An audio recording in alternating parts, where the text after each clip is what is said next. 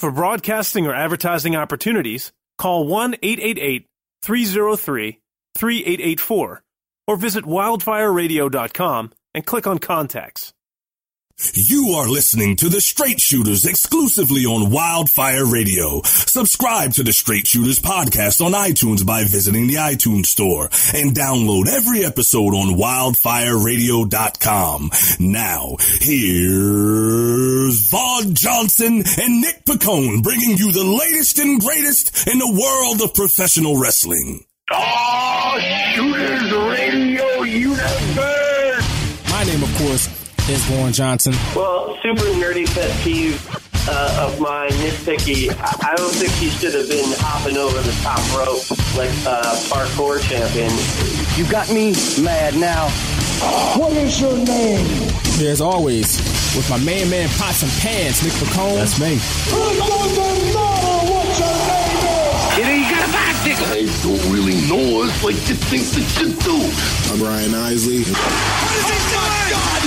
Is he the third man? He's the third man! What the hell is going on here? Straight Shooters is, I believe, the #1 show on Wildfire Radio. I'm feeling good. No sleep, no food, no nothing. Just maniacism. Well, the skeptics and all the people have a little bit of... Let me do this again. Oh, it's live, Hal. Sorry. What actually happened on the show? Nothing. Give me a hell yeah! I said give me a hell yeah!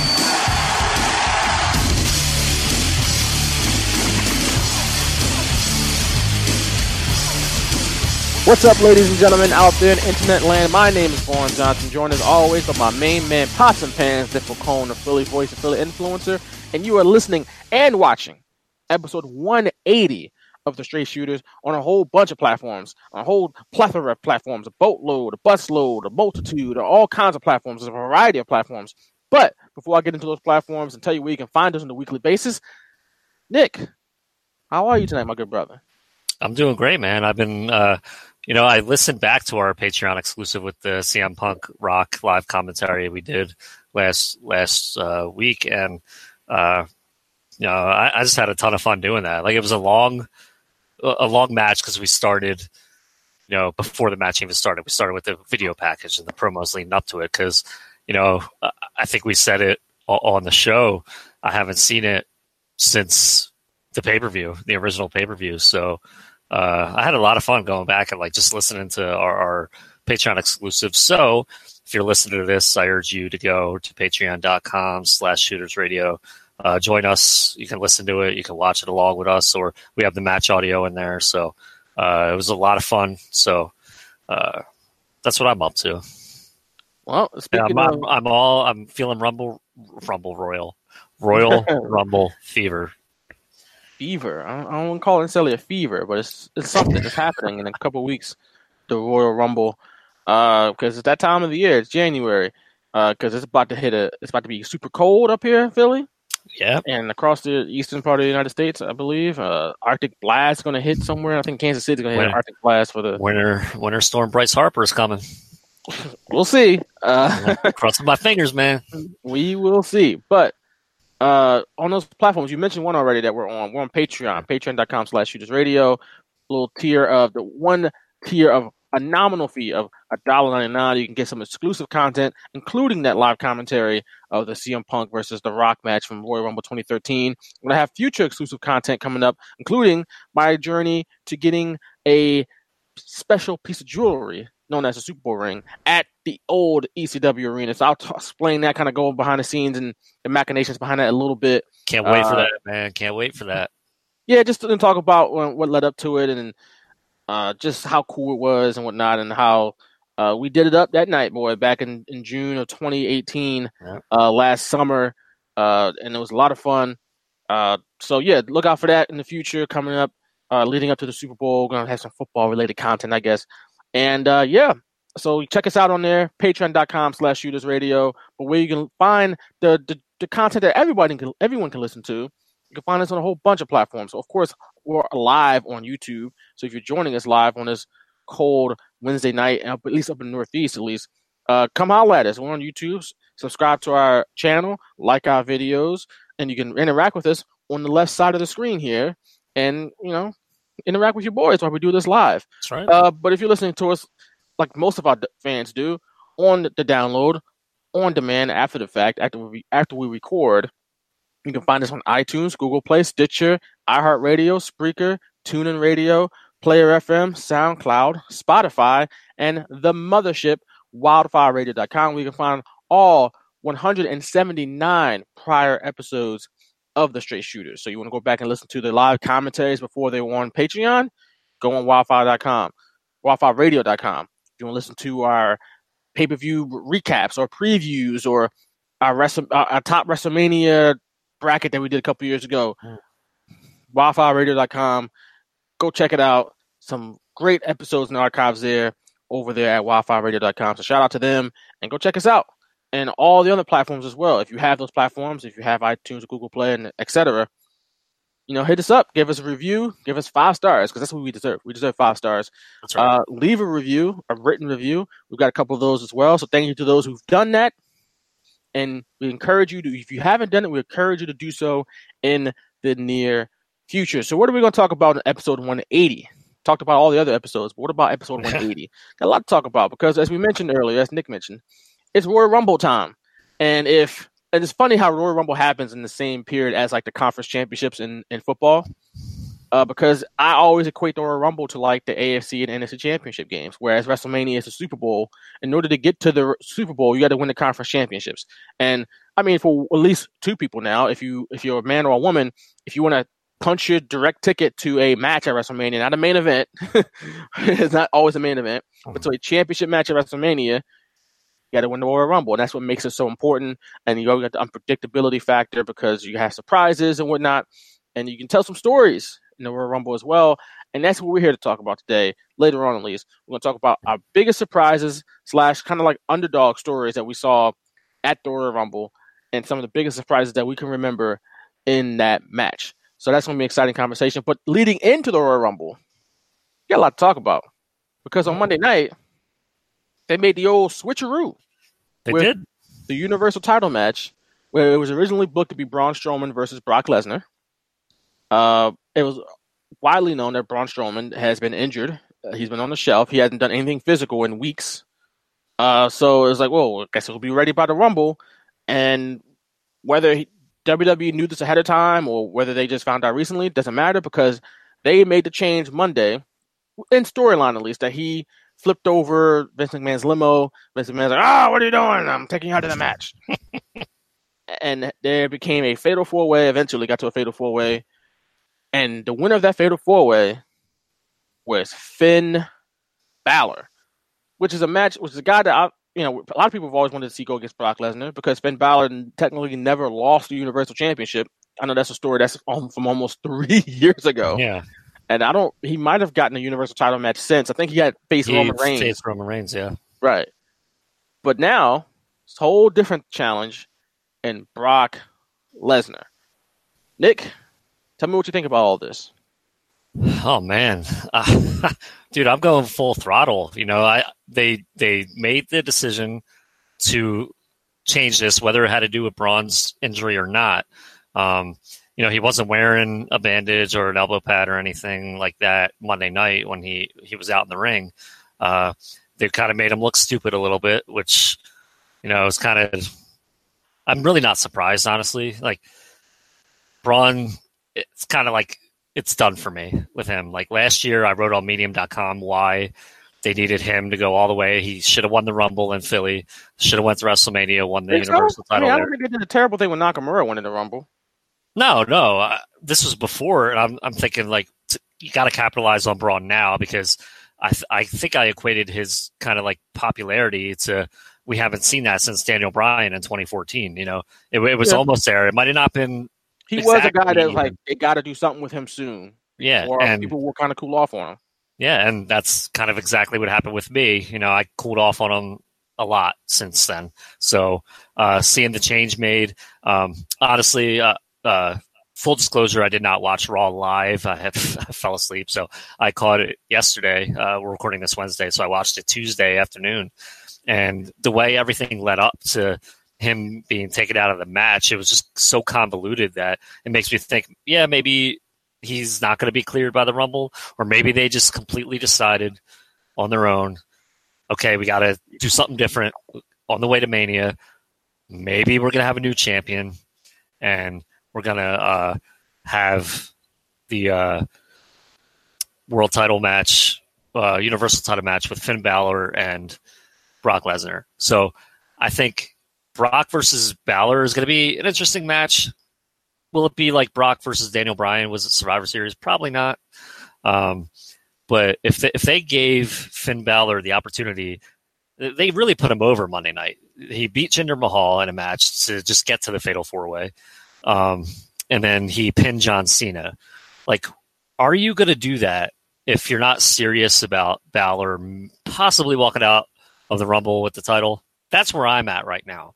So I love that they made the change, and I love that Balor is the guy that they're giving that spot to. And to me, it actually puts into question that main event. You know, like, is there a possibility Balor could be going into WrestleMania as Universal Champion? I think there is. So maybe they're toying with my emotions. Maybe I'm analyzing it too deeply. Maybe I'm buying it hook, line, and sinker like they want me to. But why make that decision? Like, you could have had Cena versus Lesnar. That would have been a fine match. You know, if you wanted Brock to go over and, you know, beat Cena, it really wouldn't have mattered. So why put Balor there if you weren't seriously considering giving him the title? That's where I'm at. I think it's awesome. It got me more into the Rumble. I was already into it. I think the match lineup right now is great. But Balor and Lesnar, I'm all in. Yeah, I'm all in too. I think it's obviously a huge step up in the chain for Finn Balor. Yeah. To me, he's got to bring out the demon for this, right? This is the biggest match of his career to date.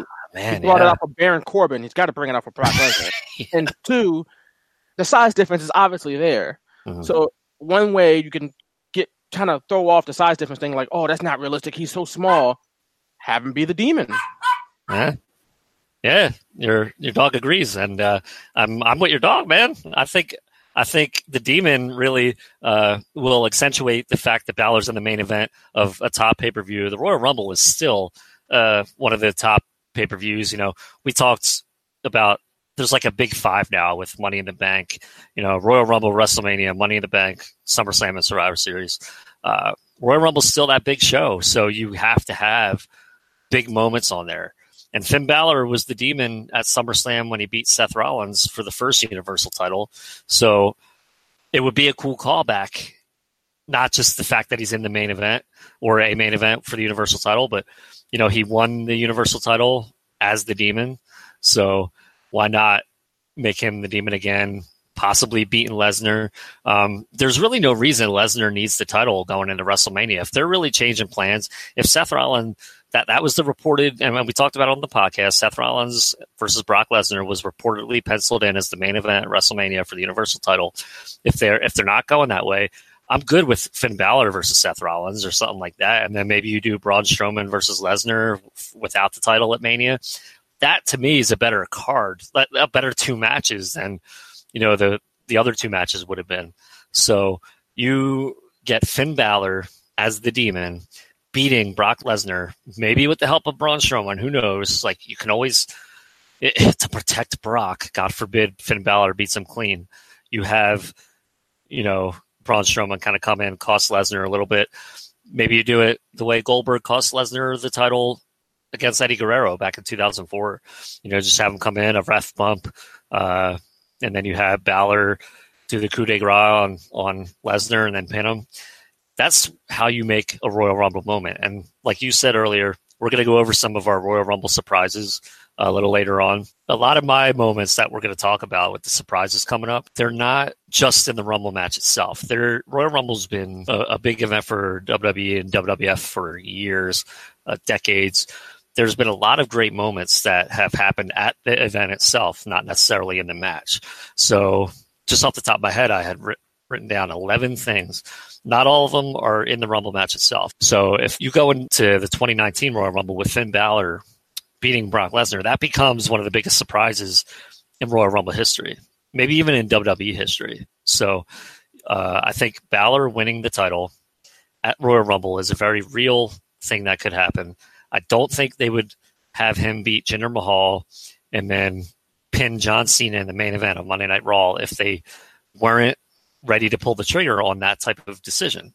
So, we'll wait for Vaughn to get back to give his thoughts on that. But, if you guys have thoughts on that, drop us a comment in the comment section on YouTube. Let us know on Twitter. We're at Shooters Radio on Twitter, at Nick Bacone, at Vaughn M. Johnson. We love, talking to our listeners and, any questions they may have during the course of when we record, or even if they're listening to, if you guys are listening on the download, on Apple Podcasts, anywhere, really wherever you get your podcasts. I'll go into my prediction because we'll have our Royal Rumble prediction show next week because it's January 27th is the Royal Rumble. So we still have another 11 days from this recording. So we'll do all our predictions then. But I'm ready to go. I'm ready to go on that limb and say Finn Balor is going to beat Brock Lesnar, because I just don't see how you build the entire show Monday night around, kind of building Balor back up. That's exactly what they did back in 2016 with the brand extension. They had that show, the 2 triple threat matches, 2 fatal 4-ways. I don't remember what it was. And then a final match, and Finn Balor won. And I really think maybe they know Balor had an injury history, but maybe they're not worried that much about it. He got the biggest pop out of there. He was with John Cena, Drew McIntyre, Baron Corbin, Vince McMahon himself, and he still got one of the biggest pops out of all of them. So to me, that means something. And you got to be ready, especially if they're touting this new era of, WWE. Brock Lesnar's not in that new era. He may be in it as a draw outside of being champion, which is fine. That's what he was back in 2012 when he returned, 2013. He didn't become champion again until 2014. And then he had a little run before he became champion again. So I honestly think Balor is going to be the guy. And I could totally buy into a rematch. They could build a rematch from SummerSlam. You do Balor versus Rollins at WrestleMania or something like that. And to me, I think that's a lot better than Balor versus anyone else, really, or Brock Lesnar versus Braun Strowman for the title, or Lesnar versus Rollins for the title. So we got Vaughn back now. He was able to rejoin us, and I was just telling the listeners how I feel like I already gave my prediction because I didn't even need to wait till next week. I think Balor is winning the title at the Rumble. Whoa. Slow your roll, baby. No, man. There's no way in my, like I said, maybe I'm buying in, maybe I'm buying this hook, line, and sinker, but why build Balor on Raw the way they did this past week without the notion that, or without the decision that you've made that, or you know what, we're going to make him beat Brock and we're going to have this whole new type of thing going in the Mania. It would fit their whole thing of the new era or the new WWE. It would fit. But WWE could be building him up to have him look strong for Brock to defeat. That's what could happen. Because that's wrestling booking sometimes. I don't know, though. Monster, you build somebody up to make him look strong. So it's like, oh, you know what? This is actually going to be a good match. And then he loses. But what does that do for Brock? Does it really? It doesn't do anything for Brock. I think it does more for... did nothing for Brock. Beating Samoa Joe did nothing for Brock. Beating Roman Reigns did nothing for Brock. Brock doesn't need victories, but he keeps racking them up for some reason. So that's why it's like it's hard for me to just be like, you know what, Finn Balor's going to do it this time. Like, as much as I would like to see it, I think it'd be cool. It'd be refreshing. All those things that, you know, WWE needs right now is a refresh. It's a shot of energy in the arm, something new. And maybe they put the title on Brock just to bridge to someone else. And maybe because of the whole Braun Strowman thing, maybe they're like, you know what, let's just do the whole switch. Like, let's do a real switch this time. But given WWE's track record with Brock in the last, 2-3 years, I wouldn't bet on it. As much as I would like to see it. And like I said, Balor's got to be the demon at this match, at this show. I agree with that. I agree with that. And he's lost as the demon before, but he doesn't lose anything by losing to Brock. Right. But he gets a really good match out of Brock, like Daniel Bryan. If Daniel Bryan ain't beat Brock, and he's a WWE champion, yeah, I don't see Finn Balor doing it. It's not like it's something I want to happen. I just don't see it happening. I think Brock could sell for Finn if he's a demon, right? That's just like, oh, the demon. So if anything, he's Brock stronger. selling for the demon puts the demon over a little bit. Yeah. Right? Like if he had Brock on the ropes, imagine what he'd do to somebody else. So that's how I see it happening. Daniel Bryan got a really good match out of Brock at Survivor Series.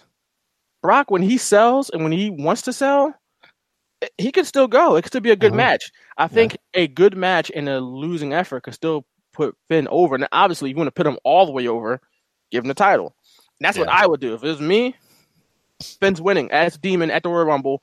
Let's go full steam ahead into something cool and let's have him carry the title into WrestleMania as champion, comes out as a Demon at WrestleMania, has a big elaborate entrance, a whole nine, straight to the top. But it's a WWE, man, and they've been holding that title hostage to Brock for like 2 years. Yeah, but they could do such a cool story with the callback to the Demon. He won the Universal title as the Demon against Seth Rollins at SummerSlam. He could win it again as the Demon against Brock Lesnar, and maybe you have that build-up, Finn Balor versus Seth Rollins at WrestleMania, the rematch for the title. So they could go that way, and I think they got to be creative. They got to think. And they got to know they can make that build up way better than anything they can with Lesnar involved. It would be cool if they went in that direction where it's Finn versus Seth, but they've been talking everything about Seth versus Brock, right? Right, yeah. And they can still do Brock versus Strowman at WrestleMania.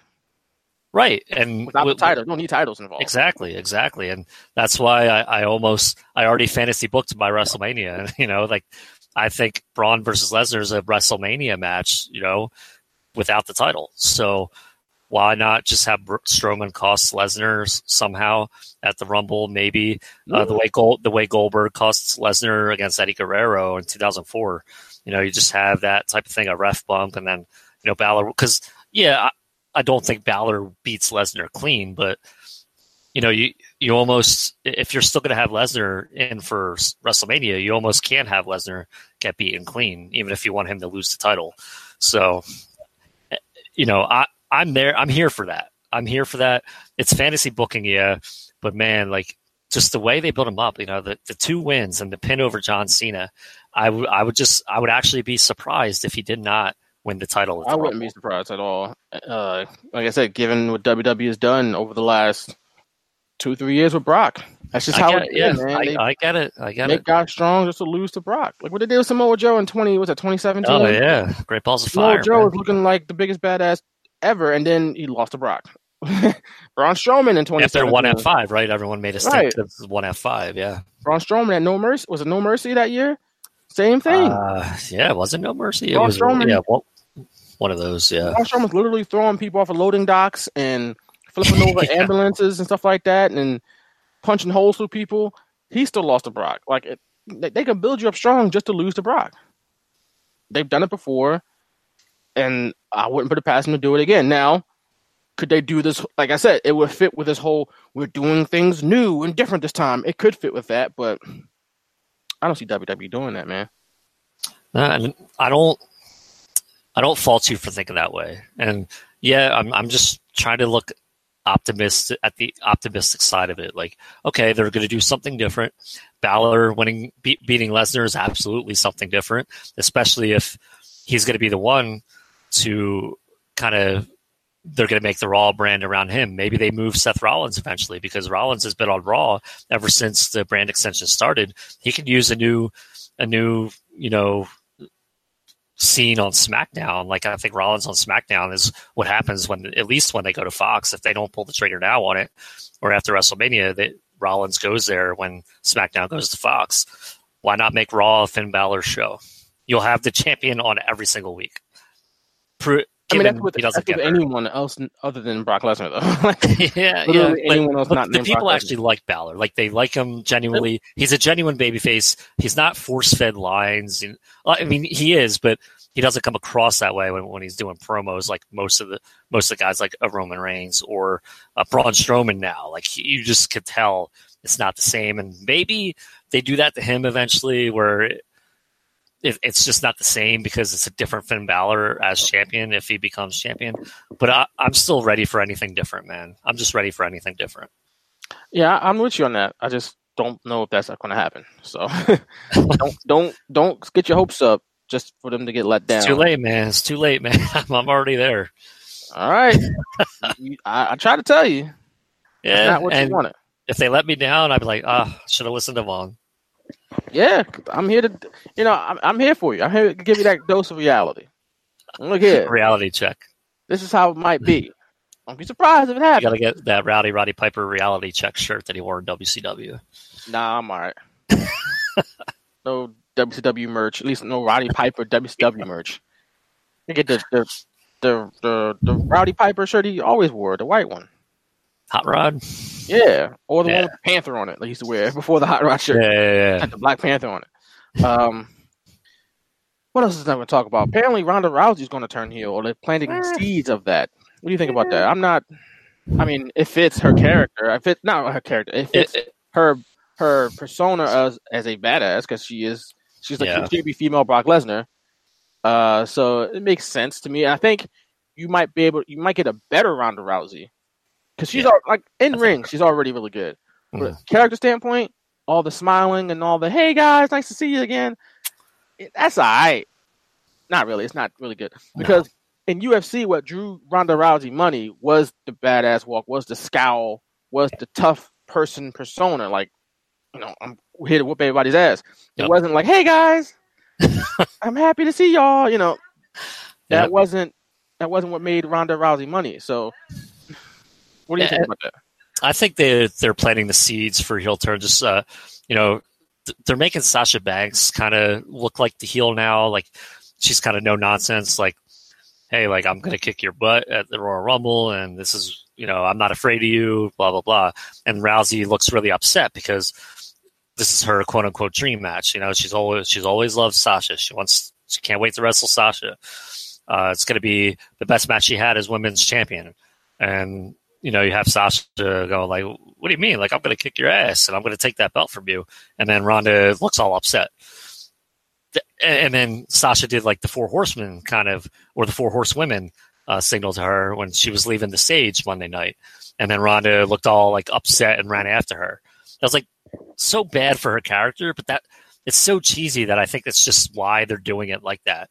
Because maybe Ronda beats Sasha or something, and maybe Sasha's like, okay, you're the better woman, and shake hands, and then Ronda attacks her, and then Ronda instantly becomes the heel. I think maybe they go that route to WrestleMania. So I feel like she's been there for a year now. She's had a babyface run the whole time.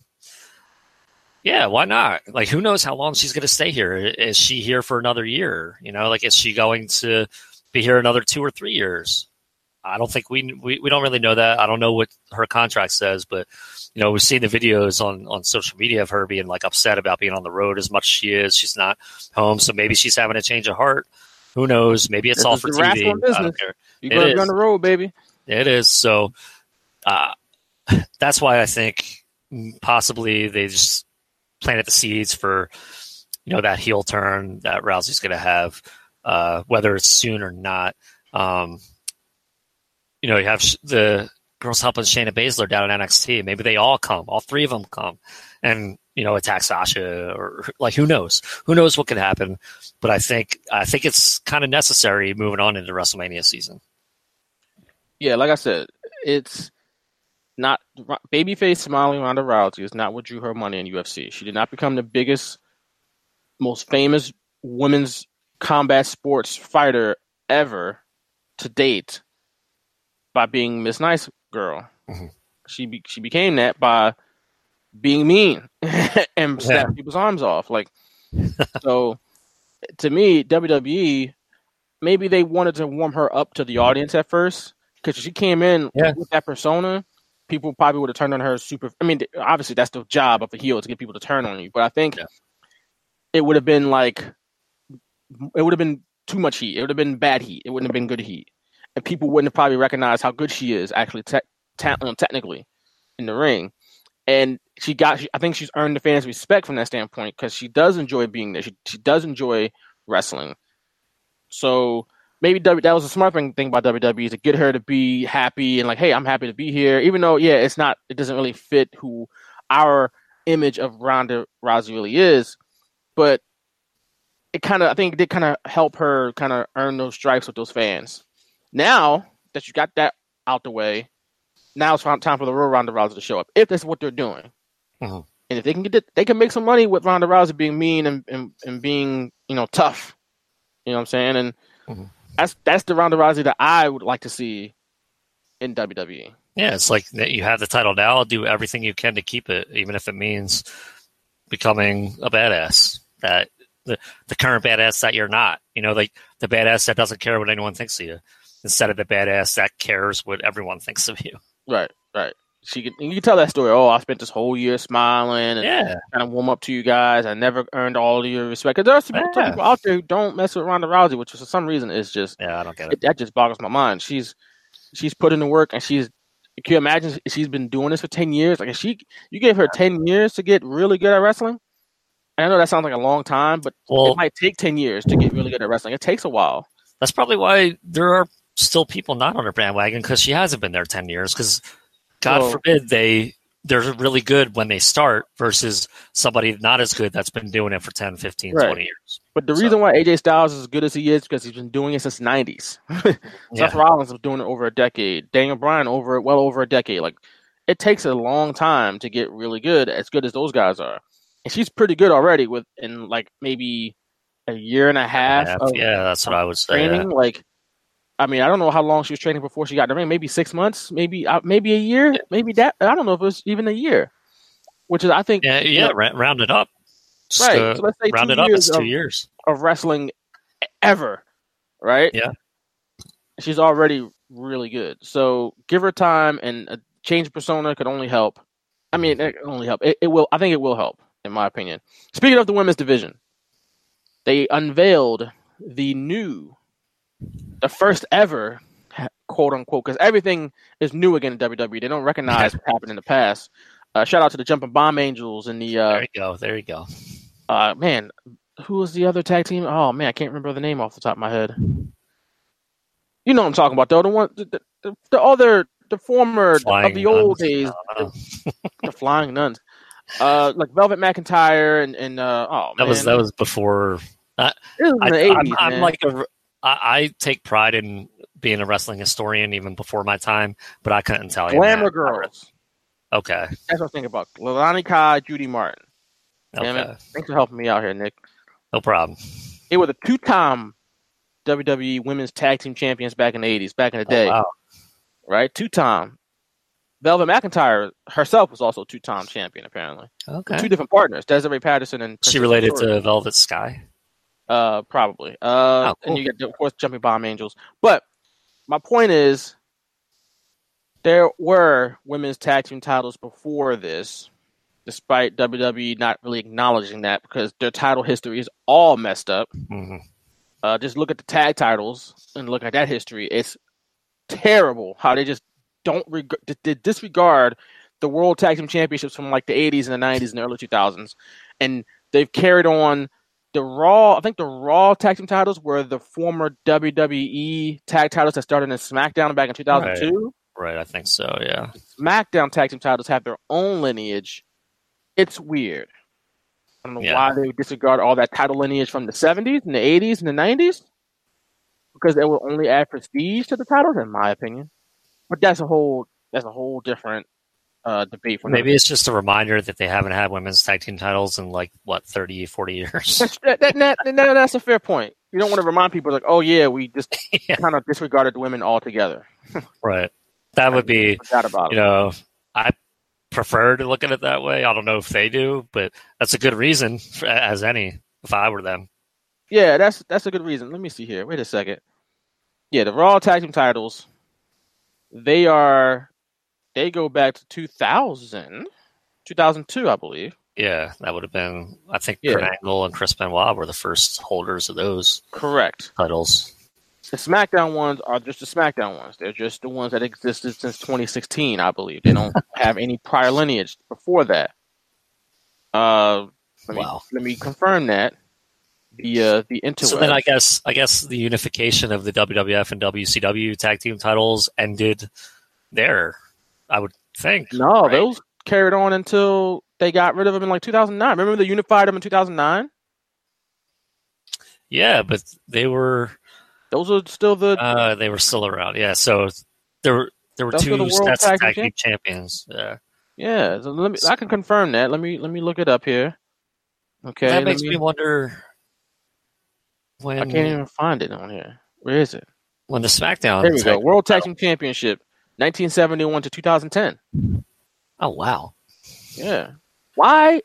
So then know. the second unification was the end for those specific tag teams. Right. Because they didn't unify them the first time. Well, yeah, they unified the WCW, but they absorbed it essentially. Right. Yeah. So it wasn't really unification as so much as just like we just going to stop the WCW one. Yeah. I don't know why they would just cut the history off. Like, I don't get it. I don't understand it. But doesn't matter. There's a whole new set of women's titles that didn't exist apparently in the 80s. And they unveiled them, which I didn't mind the look. They look pretty good to me. They don't have just big W's on them. That's a step, right? I like them. Did you like them? Yeah. They don't have a big W, but they just have tag team on them. I mean, they're not bad. I like them. They're better than just having a big W. There's a little bit of creativity with them. Would you agree or? I do. I think. I mean, they weren't. I would have preferred them to kind of look like the Raw and SmackDown. Maybe have. No, those titles are ugly. Yeah, but I hate those. The women's world titles look the same as the Universal and WWE title. So that's where I thought they were going. I don't mind that they didn't fully go with that. I don't mind that they didn't fully go with that design. But I just felt like, why not do that? Make it completely gold and maybe put like a black leather strap or a white leather strap or something like that. So they need to get rid of those tag titles. Number one, those tag titles are the worst tag titles in history. Why are they silver? I don't disagree. They need to be gold. You're the world champions of tag teams. Gold, right? Maybe they're platinum. How do we know they're not platinum? They're not platinum. They were copper before. Yeah, they were when they had the black leather strap, right? Right, and they changed it. Yeah. They changed it to silver for I don't know. They're not good to look at. So I'm glad they didn't make that the case because those titles are ugly. I'm sorry, those titles are ugly. So yeah, the belts look okay. I'm good with the belts. How do we feel about there only being one set of women's tag team titles though? I like it because I was always a fan of the floating champion, and I feel like whoever wins the tag titles, they will be floating. Like, I don't think they'll be on one show. Would I be surprised if they were on one show? Maybe not, because then you can have more women go to the one show and fight for the tag titles, and then you have more storyline. My opinion, it would be Raw because it's a 3-hour show, but I like the idea of there being one and then you have floating champions because I've always been a fan of that. And plus, I just don't think there's enough talent on the main roster yet that requires a set of two of them or one of them for each show, because I don't have confidence that WWE is going to make that work. And I just have the feeling that until I see it, then I'm not going to believe they can do it. I agree with you 100%, pretty much. I mean, I don't think they should have two sets of men's tag team titles because your tag team division, I agree. As many bodies as they have in the main roster, they simply don't have enough tag teams. Like, there's a difference between having 60 people, but you don't have 20 tag teams. You have probably 8 tag teams. So 8 team division is like, oh, that's pretty good. But then you split it in half, and now you only have 4 or 5 on each show, and now it's like your depth is like this thin. So yeah, keep the one set of women's titles, get rid of one set of the men's titles, and you have one for the men and one for the women. Otherwise, you don't like you're doing it equally, because if you do 2 for the men, why not do 2 for the women, right? So no, don't do that. Take away one for the men. You have one set of world tag team championships. Maybe they'll pick up the lineage from the world tag titles from 2010. I don't know. Maybe. Regardless, one set of tag titles. There's no need for 2. I said this from the very beginning since they started the brand extension. I really, honestly, did not mind having 2 world titles. I'm mostly against that. But okay, at least you have depth of singles competitors in each show to kind of keep that scene fresh, right? So, okay, whatever. I'm okay with having 2 secondary titles. I think that, to me, you can have 2 of those because, again, you have depth. And you need something on each show, right? You just want to have one of each on each show. You need something, I guess. And the Intercontinental titles and the U.S. titles are pretty cool. And to me, those could be stepping stones for the main title. They have two, but whatever. But 2 tag titles, you don't have enough depth. And to me, those are the top. Like the way I see the World Championship, or like that title, it should be one of those because that's the top male or female. So there's Women's Championship too, male or female in the world. Intercontinental in U.S. Those are secondary, so you can have 2 of those. I mean, those are like conference championships, right? There's 2 conference champions. There's 2 conferences, and there's only 1 world championship. So if you got a world championship, there's 1. Same thing for the tag teams. That's a world championship, technically. You don't think about it that way, but they're the world. Every other promotion had world tag team champions. 1, right? The U.S. title and the Intercontinental Championships are not world titles, so they don't have to be they're not as prestigious, so you can have multiple world titles. And you look at say the old NWA. They had regional championships. They had every territory had a championship. There was the Central States. There was the Southern. You name it. The Florida Championship champion, whatever. Every territory had their own champions, but there was only 1 world champion, right? And that champion went from territory to territory. There's 1 NWA World Heavyweight Champion. There was not a world champion in every territory. There's only 1. And the same went for tag teams. Every territory had their own tag titles, but there was only 1 set of NWA World Tag Team Championships. That's how I look at it. And all those regional titles, those territory titles, to me, kind of equate. Now, honestly, the U.S. title is the U.S. title, but I don't know. I just don't. You can have more of those because they're not world championships. That's just how I look at it. Yeah. So to me, that's what I would do. I don't see WWE doing that, but that's what I would do. I don't know. I guess I don't know when they could do it. If they were to consolidate and have the tags, to tag titles, the men's tag titles be on both shows. I guess they could do that at WrestleMania. That's how I would do it. Yeah. Maybe. Because they're going to crown the first women's tag team championships at the Elimination Chamber. They're going to have 6 tag teams in that, they did with a couple of years ago when they had the tag teams in the Elimination Chamber. That match wasn't good at all, but the women, I trust the women in this division to do a much better job than what was done a couple of years ago. But maybe that's where they consolidate the men's titles. Hopefully, that's just me dreaming again, I guess. But you can have 3 teams from SmackDown. Of course, the champions are in that. 3 teams from SmackDown, 3 teams from Raw. So you have the champions and 2 other teams. So let's say from SmackDown you get Bar, Usos, New Day, because that's the only tag teams that deserve to really be in it. And on Raw, you give me Bobby Roode and Chad Gable, you give me Revival, and you give me Authors of Pain. The winner claims both is the WWE Men's Tag Team Champions. Boom. Excuse me. Easy enough. That's how I would do it. That's how easy enough. Yeah. I mean, why not? They're all those teams are former, except the Revival, former champions. Why not? No, I just don't think it's going to happen because I think the writing's on the wall. We're going to see the Miz and Shane McMahon as tag team champions eventually. So, or would have worked to their benefit if they were the only tag team champions on the roster. Oh, and they could really be the best in the world. Oh no! Why are they doing this? No idea. It's I'm going to refer to it as like a time waster for Miz until they finally find something to do with him. Which I think might be a match against Shane. Maybe, but it's entertaining, but it's not, the peak, and it's not a money-making angle for the Miz. No, he deserves to be in a money angle. And Shane McMahon, I'm sorry, as much as we have always been a Shane McMahon fans of his, it's just not doing it for me in 2019 now. Like when he first came back in 2016, that's 3 years ago already, by the way. Jeez. Just to remind you how old we're getting. Wow. It was like, yo, Shane McMahon is back. And of course, he's going to have a match. And it's like, Undertaker in a Hell in a Cell. Wait a second. I didn't like that.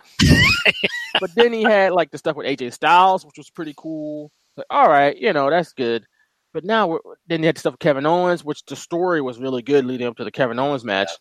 And I was on board for that too. But now it's just like, all right, he doesn't have to have matches. Yeah, it's too much. Why? Like, they feel like to shoehorn him in. Same thing to do with him. They do it with Triple H. But at least Triple H is an actual wrestler. Right.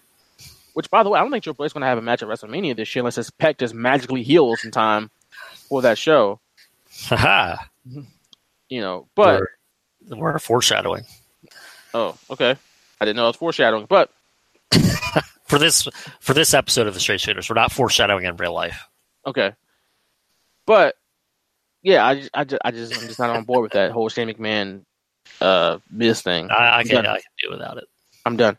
But I'm not done with is 205 Live. But I might be done with this soon because they had a good spot. It did. Going on before SmackDown. And I just listened to Mustafa Ali and Chris Jericho's podcast, and he talked about, that did a lot for us. We're on before SmackDown. The crowd is still hot.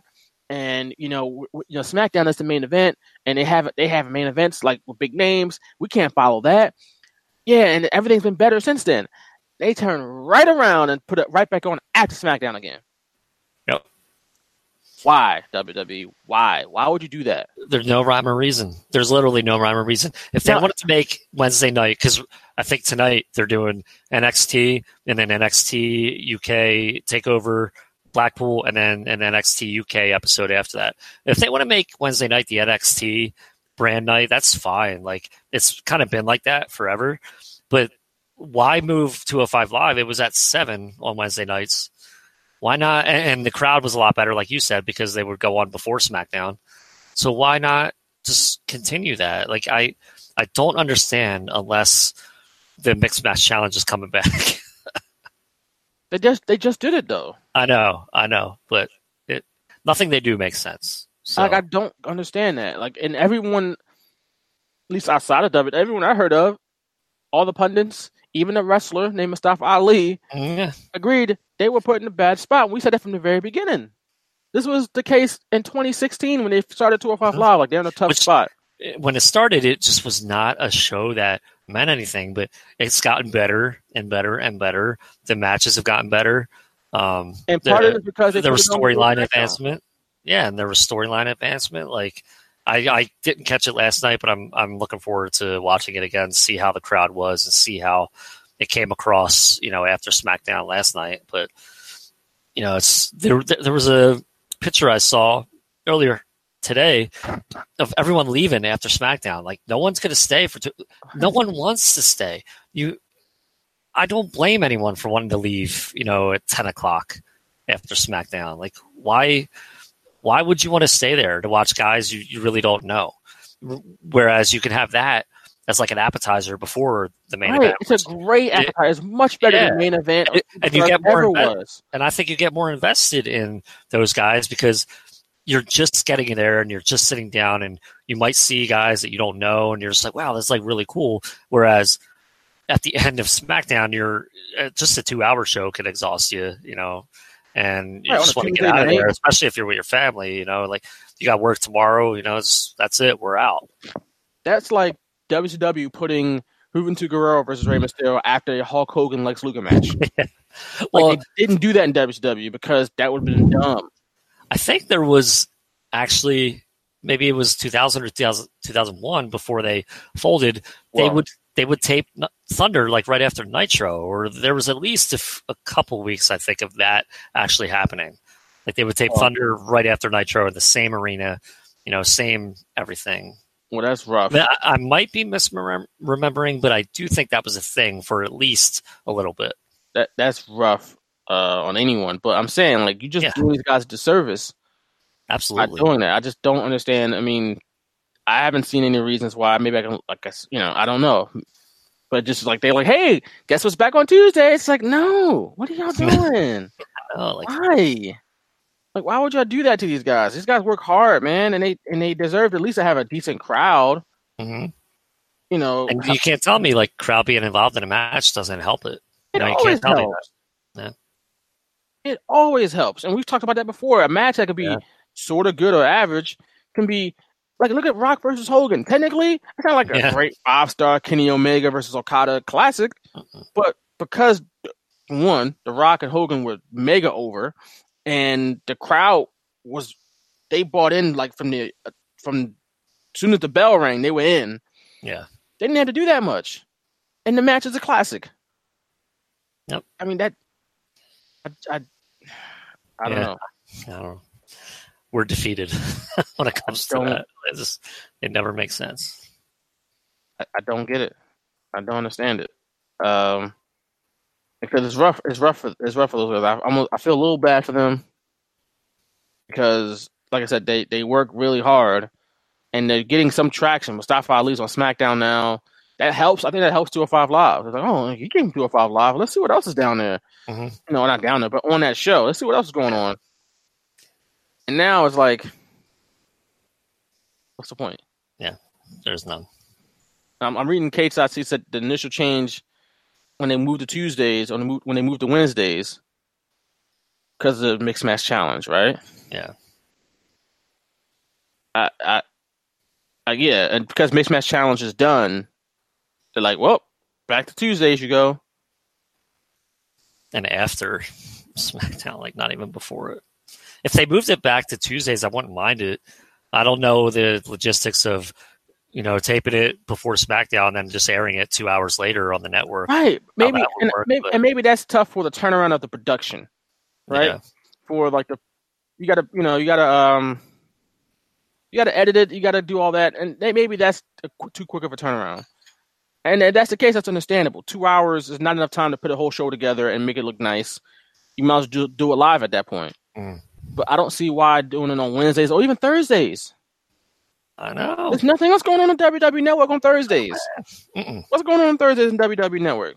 Me on demand watching like the old Royal Rumbles for the next month. But there's no like major thing that you had like they advertise for Thursdays. No. And now you don't have to worry about Thursday Night Football. What's happening on Thursdays on television right now? That's like this thing you want to avoid. But even if you did Thursdays during football season, you could do it at 7:00, and you're really not missing any part. Right. Not going against Thursday Night Football. You'll go against the pre-show, but who cares about that? I don't know how many people watch that. Yeah, the pregame shows and stuff like that. Like, you're not worried about that necessarily. No. So you go from 7 to 8. Boom, you're good. Like, why not? Yeah, I don't understand it. I'm sure WWE has on their part a really good reason, but from everybody else, it's just from the outside looking in, there is no good reason. They really hyped the move to Wednesdays too. They're like, oh, a whole new Wednesday block. It's like, okay, keep it that way. What's like, or move it if you don't want it on Wednesdays because of the, like you said, that's an NXT night. Okay, move it to Thursday. Just don't. You don't have to air it live. Number one, that's not going to entice me to watch it. It's at 10:00 on Tuesday. I'm done. I'm ready to go to sleep at that point. Yep, I'm with you. You don't have to air it live on a Tuesday night. That's not necessary. Yeah, it's called 205 Live. Change the name if you really want to stick to that. Like, if you're really worried about that, change it. Like, I don't know what else to tell you. That's number one. Whatever you do, no matter when you air it, let them have their matches before SmackDown Live. Another live show. Have their matches go before SmackDown. They can't go after SmackDown. It's a, I won't say death sentence. It's just not good. It's just not good for the show. It's not good for the matches. Like you said, no one's gonna stay. I don't care how much I like Cedric Alexander or Buddy Murphy. I'm not sticking around. I'm tired. If I got like you said, got a family with me, got my kids with me. If I got kids, I don't have kids plural. Yeah, I was gonna say, wait, what? And I'm not breaking any news here. All right. But let's say if I had children, 2 or 3, and they're younger, they're maybe even like 12, 13 years old, and they got school the next day, I'm not keeping them out all night. Right. To watch Cedric Alexander and Buddy Murphy and Jack Gallagher. Like, I'm going home. Yep. So. Because you ain't even getting home quickly. You still got to leave the parking lot with all that traffic, man. Yeah. So. And if you've been in the Wells Fargo Center, you know that's an adventure. Yep. That is. I live maybe 10 to 15 minutes away from that, and that takes me at least an hour and a half to get home at every event. So, right. All right. We're going to end our show on this note with the topic that I mentioned earlier. Biggest surprises in the Royal Rumble history. Nick, I know you got a list a mile long. A mile long. So have at it. This is for you. Do I start at the very top? Go ahead. Should I work my way up? Start at the top. I'll start at the very top. John Cena coming back in 2008, man. I think that's the biggest. I think that's the biggest surprise in Rumble history. What rivals that? Torn Peck, October 1st, 2007. coming back late January 2008, a torn pec, cleared by the doctors to physical activity, winning the Royal Rumble. But winning wasn't the big surprise to me. It was just the fact that he showed up. 30th entrant, MSG went wild. They might have hated John Cena, the wrestler, but damn if they didn't love the surprise. And damn if I didn't love the surprise. So I think that's the biggest surprise in history. So you mean to tell me that Roman Reigns being number 30 in 2017 wasn't the biggest surprise at all? That's not on your list? Actually, no. I must have left that one off. Because that was trash. That wasn't a surprise at all. I will go back because they've had surprises over the years, but like, I mean, we can go back to 2002, and I think they really started like doing like a lot. Mr. Perfect was a big surprise back in 2002. It's on my list. Mr. Perfect was big back in 2002. Was that his date, like his first match back, right? Yeah, that was he left in 1997. Yeah, of course, went to WCW. That was the first time back at WWF. Yeah, so it had to be the first time because it was a surprise. So, yep. And I think he made like the final four of that match. He was in the final four. Yep. So it seemed like not only is he back, but like, they got him in a prime spot. Like he might have a little teeny run here. He's not going to have a top title or nothing like that, but he's going to be in a featured role. And of course, that didn't happen, unfortunately. But it was great to see him back. I loved it, man. I was a Kurt Hennig mark for a long time. I was kind of mad when he went to WCW because I remember, like, as per this podcast, I was a huge WWF mark, and anytime somebody went from WWF to WCW, I was kind of like, damn it. And the whole angle when he went to WCW and Four Horsemen were courting him, and then he turned on Flair, joined the NWO. I thought all that was awesome, and I was like, damn it, like I love Kurt Hennig, like he's awesome as a character. And then when he came back in 2002, biggest surprise at that point for me, Royal Rumble wise. And like you said, I thought maybe there was a run in him, but I think by May of that year he was gone. He was fired. So, but it was a really nice surprise, and he took his time getting to the ring too. He was relishing that moment. He came out. He wasn't, and that was kind of part of his character too. When he was in previous Rumbles before, like in the early '90s, he would take his time going to the ring because he was Mr. Perfect. He was like, I'm not going to waste my energy, sprinting to the ring and trying to beat up everyone. He was relishing it all. So I thought that was really cool. Yeah. So that's the one first time when I think of, because that's like, when you really think about it, as far as like returns go, Mr. Perfect was one of the first ones that they did that with. Because they've had like, I think the 97 Rumble, they had some of the lucha talent in there. They did, yeah. But people weren't going crazy over seeing, Mil Mascaras in the ring. No. There's no disrespect to Mil Mascaras, but that's just Americans weren't familiar with his legacy, with his with his star power. So, but Mr. Perfect coming back was like the first bit of nostalgia for the Rumble at that point. And of course, we had Godfather that came back. That was a big deal. Oh yeah, same year, same Rumble, right? I think Goldust came back in that one too. He did. Yeah, he was like the number 2 entrant, I think. Yeah, so seeing that was like the first one I could remember where that was the case. A few, yep.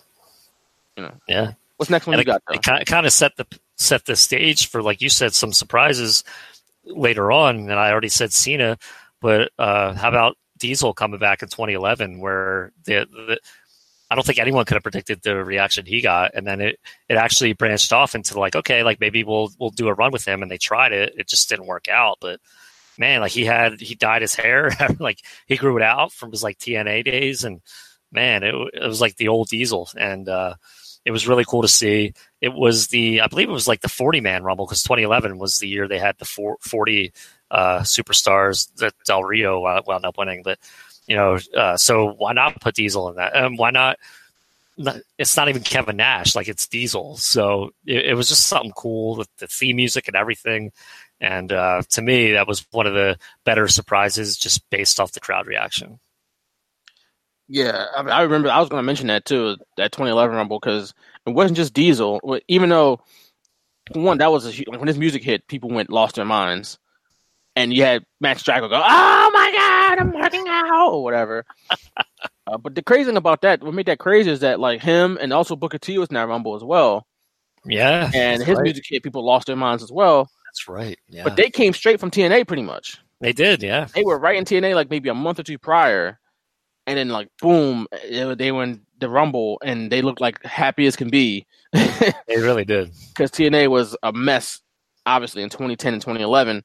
So it was weird because it was like that, and it was like, oh man, TNA is screwed. And then they were doing interviews after the fact, and it was like, yeah, man, couldn't wait to get out of there. It was so much going on with that. I remember the Booker T and Kevin Nash surprises in particular in that Rumble, which I didn't like that Rumble, by the way. It's a 40-man Rumble. It wasn't great. That wasn't really good, and that's the one that Del Rio won and whatever, but when they teased Santino winning, which, hell, but maybe that would have made the Rumble better overall. That was a big surprise. When they had Santino, like, people lost their minds over Santino. I lost my mind. I'm like, yeah. Like, I'm getting up out of my couch, man. Yeah, I've said this before. They got me. I've said this before. I thought that between that match and the Elimination Chamber match he had the next month, I was like, yo, Santino's going to win the world title in 2011. He's going to win the world title. The people are with him. They're putting him in spots. He's going to win the world title. Like, I was convinced. Old predictions, man. Wow. Oh, I was convinced. And they teased it so well. They did. I thought the fans were going to really get behind them. Like, yo, we really want Santino to be the champion. And that just didn't happen. And they put him in that stupid 6-man tag or whatever at WrestleMania. And I think people was like, you know what? They're not going to do anything with him. And they quickly lost faith in him. No. But, yeah, that was something else. That whole thing about yeah. I have a couple that are not Royal Rumble match related. How about we're talking about Royal Rumble event? How about Sergeant Slaughter beating the Ultimate Warrior in 1991? Biggest surprise of my young wrestling fandom career. I was like crying. I was like, how can Ultimate Warrior lose? I hated Macho Man for hitting the Warrior with the scepter. I was like, there's no way Sergeant Slaughter could beat the Warrior. It just became the weirdest thing to me because the Ultimate Warrior was the Ultimate Warrior. That the only thing I had known at that time as a wrestling fan was Ultimate Warrior as champion. So nobody else could beat him. And, Sergeant Slaughter won, and the commentators were just kind of shocked, and they were waiting for Howard Finkel to like make the announcement. And then Sergeant Slaughter didn't react until he was announced as the champion. And then he started reacting, and I was like, man, everything about that. It's great looking back to it. What a moment that was. But, man, I was shocked beyond belief, even as a kid, that happened. Yeah, that was a big deal. I mean, Warrior didn't have like a tremendous run, but he was still like a star. Yeah. And who would have thought Sergeant Slaughter, of all people, would have been like beating him? Like, Sergeant Slaughter wasn't like some prime position before that. He was a star. But WWF champion? Like, Sergeant Slaughter? Iraqi turncoat at the time. So I had no idea what all that meant. It was just, he's carrying a flag. I had no idea what the flag represented. I just knew what the American flag looked like, and the Warrior had all the American flag painted over him and tights and everything. So, I'll tell you, shocking moment for me. Yeah. How about AJ Styles showing up in 2016? Now, I know everybody pretty much saw this coming.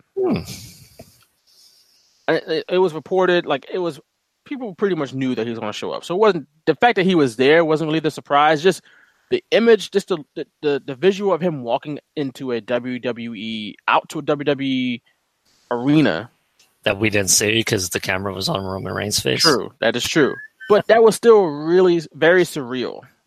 Yes, so maybe not surprising, but it was still just like, and it's crazy because AJ Styles is like so WWE now, like we're used to seeing it every week. And he's on the cover of the game. He's fully entrenched. But at that point, we got to look back to 2016 and go back to 2014, 2015 and think about like AJ Styles in WWE. No way. He just left TNA. He was in New Japan and in Ring of Honor doing stuff back and forth with them. I remember watching him at Final Battle. He had the match with I think it was Jay Lethal at Final Battle 2015. I think that was his last non-WWE match. Or one of his last ones. No, he had the Tokyo Dome match. I'll take that back. All right. Wrestle Kingdom, yeah, with Shinsuke. Yeah. But, just seeing him there, so it was huge, like, you just never equated AJ Styles in WWE. Even though he was good enough at WWE, we all knew that. But it was still just the visual of him walking out there, and it's like, oh, he's really there. And now think about, fast forward 3 years later, I guess, again, multi-time WWE champion. He's WWE champion for over a year. He's been on the cover of the video game. He is fully entrenched as like a top guy. Like, I don't think anyone has any worries where the WWE sees him as a top guy. I think when he first got there, it was like, oh, dude, he has to earn this trust. Has he earned their trust? And I told you, even though he was WWE champion in 2016, but I remember when I knew when he had earned their trust in 2017. Of course, he beat Cena and stuff like that I think that's 2016 as well. But I knew that when I knew at least that he had fully earned their trust is when he was called upon to face Finn Balor at that pay-per-view that Bray Wyatt got hurt. Or No Mercy, I don't remember. Right, yeah. And they could have called anyone to do that. They called AJ Styles because they knew he would deliver. Yeah. And then he went out and had a hell of a match with Brock Lesnar at Survivor Series. Mm-hmm. And I was like, yeah, he's made man now in WWE. Like he's in. He's good to go. So. And he's proven that. Everyone kind of didn't know if he would translate from what he had been doing to WWE because WWE quote unquote style is so different. Dude, He's adapted to it. Like that's what people do. They go to different companies, and WWE is definitely different when it comes to style in the ring, or even just the presentation. But man, he's adapted so well that you might not even think he came from like New Japan or Ring of Honor or TNA. You would think that, oh, maybe he was like a call-up from NXT. Like if you're just kind of getting into wrestling now and you think everybody's coming up from NXT, maybe you think AJ Styles was in NXT before he came up or something, just because he seems so WWE-ized. Yeah, which isn't a bad thing. Yeah, he's fully assimilated to the WWE. And of course, like I said, he's earned their trust. But you had another surprise, didn't it? I think surprises. How about the tag team tournament in 1995 when Diesel and Shawn Michaels dropped the tag titles because they broke up, and you had the 1-2-3 Kid and Bob Holly defeat Tatanka and Bam Bam Bigelow for the tag team titles. To me, Nick, what? This is not. Come on, bro. Why? How's that not as shocking? We're gonna go from AJ Styles to 1-2-3 Kid and Bob Holly at the tag team champions in 95. How about this? We're talking Royal Rumble, right? Yes. What happened right after that match? Shawn Michaels won from the number one spot, right? No. I'm talking about that tag team match. What happened right after that tag team match? I don't remember. Bam Bam Bigelow shoved LT, man. Oh, yeah. Oh, that's got to be at the top. That angle started? Yeah, that's got to be at the top. He was walking around the ring yelling at the fans because everyone was laughing at him because he got knocked out. He knocked himself out because he fell off the ropes or something. And LT's laughing at him. So he gets up, tries to shake his hand, and he shoves him down. Dude, I thought, that was real life to me. I'm like, oh, shit. I'll give you that because, again, for those who are unfamiliar with Lawrence Taylor, he's one of the best football players that's ever lived. Yep. And I think he had retired by that point. But yeah, I think he was. He played in New York as well. You're not going to find a defensive player that was as revered and as legendary, like as famous as Lawrence Taylor was, and he was famous for some bad things too, away from the field. But he was a legend, still is, obviously. So that was a big deal for WWE, even in '95, to get Lawrence Taylor on board. That was They did a lot with that. Like you said, Shawn Michaels went the distance, was the first entrant, and that was the Fast and Furious Royal Rumble where it was a minute or 30 seconds. Yeah, they were a minute apart or something, so the match lasted like 35 minutes or something. God, that's terrible. And it started with Shawn Michaels and British Bulldog, and it ended with Shawn Michaels and British Bulldog, which is cool. The first time that had happened. So a lot of stuff happened in the '95 Rumble, and that it made some headlines. That little Bam Bam LT thing made a couple headlines, I'd say. Yeah. I guess. I'll give you that one. How about Chris Jericho in 2013? That was a pretty big surprise. Yeah, I have that. And that was a surprise to me too, and it kind of rekindled. I think Dolph Ziggler was number one that year, and it kind of rekindled that feud a little bit. So it was perfect storytelling.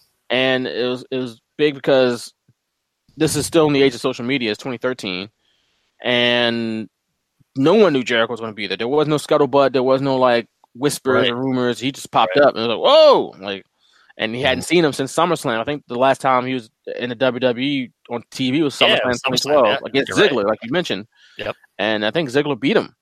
Yep, it was a loser leaves WWE match. Right. So Chris Jericho left, and then popped up back up. So that was cool. I had another one in my head, and I can't remember off the top of my head. But you can go ahead and I'll think about it. I'll go 1999, China being the first woman ever involved in a Royal Rumble match. But that wasn't a surprise, though. It wasn't a surprise. Battle Royal to be number 30. You know what was a surprise? It was the Raw before that, where there was like a corporate Rumble. Right, and she won that Battle Royal to be number 30. Technically, that's a Rumble surprise because they labeled it the corporate Rumble. So she threw out McMahon, Vince McMahon, to get the 30 spot. And I think just that in and of itself was a huge deal back then. So I added that to the list. And then I have another women-related moment when Beth Phoenix in 2010 eliminated the Great Khali. So yeah, that was cool. To me, yeah, it was like a moment in the Rumble, but I was still like surprised. I was like, wow, they actually had, Beth Phoenix eliminate the Great Khali. Like, that's, to me, that's kind of funny. And it was a moment. That was pretty cool. It was a moment. It was a cool moment too. Yeah. How about when Edge showed up though at number 29? I think he was 29. I don't think he was 30 in that same Rumble. Yeah, I think you're right. I think he was 29. Yeah, and I think that. Obviously, I'm pretty sure a lot of people knew that he was going to come back at that or around that point because he had tore his Achilles the year before. Yeah. But it was still pretty cool to see him back, and he came back late and he eliminated Jericho, and he was a babyface all of a sudden that got them started on their run. But Edge in 2010, that was a pretty cool one. Yeah. I like that one. How about Undertaker being resurrected in 1994? Okay. What was shocking about that? The urn. We finally saw what the hell was in the urn. There was all that, gas or that stuff coming out of it. No, it wasn't the light at that point. It was like a whole bunch of smoke coming out.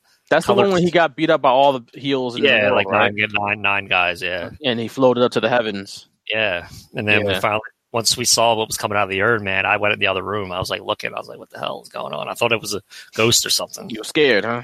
I was like 8 years old, man. 8 years old. You were scared. I was like, what the hell's going on? And then I couldn't tell what was happening because the lighting was so terrible. I didn't know that was intentional because that wasn't him. Right, but I didn't know he was I didn't see anyone floating.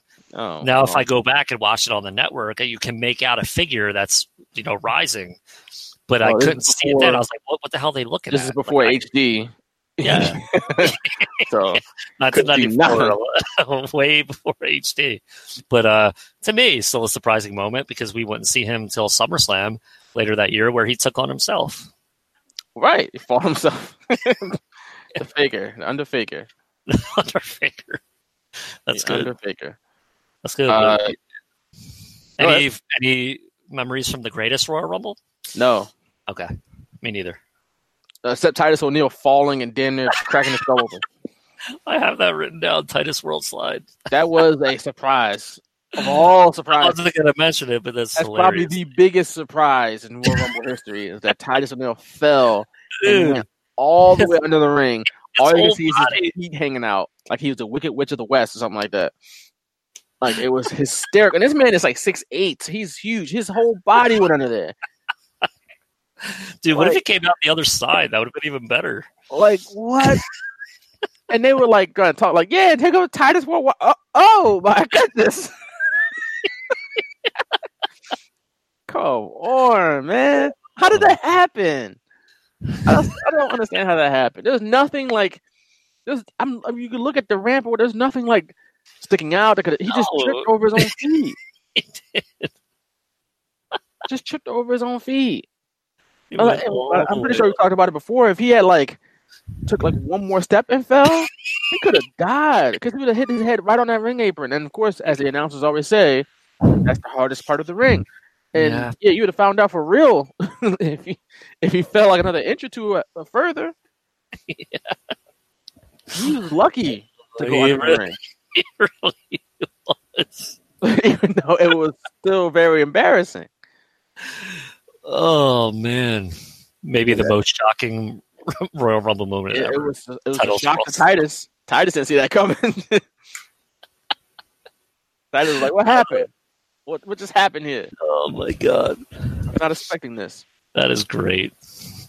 We got to end on that one. Yeah, we will. There's no top of that one. We sure will. So on this note, let's close it out with some plugs, Nick. Oh, man. You got it. You can follow me at Nick Picone on Twitter. Follow us at Shooters Radio on Twitter. We're on Facebook at facebook.com/The Straight Shooters. Shoot us a like, please. That'd be greatly appreciated. And you can follow my sports and wrestling at PhillyInfluencer.com and PhillyVoice.com. I'll have a Rumble recap up the Monday after the Royal Rumble. And we have our Rumble live commentary, CM Punk versus The Rock, patreon.com/Shooters Radio. Join us, man. We got a lot of good stuff on tap for that. Yes, we do. And you can catch me at 1M Johnson on Twitter. And if you don't catch me there, like I said every week, you can catch me out here in these streets. Although I might not be out in these streets too much longer because it's supposed to be cold. So you might not catch me out in these streets because it's too cold out there.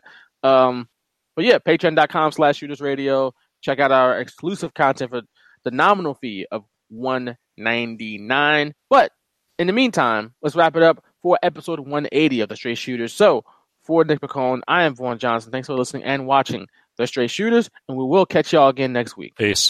You've been listening to The Straight Shooters on Wildfire Radio. For advertising opportunities, contact Nick Picone via email at piconenick@gmail.com or call 856-625-1190.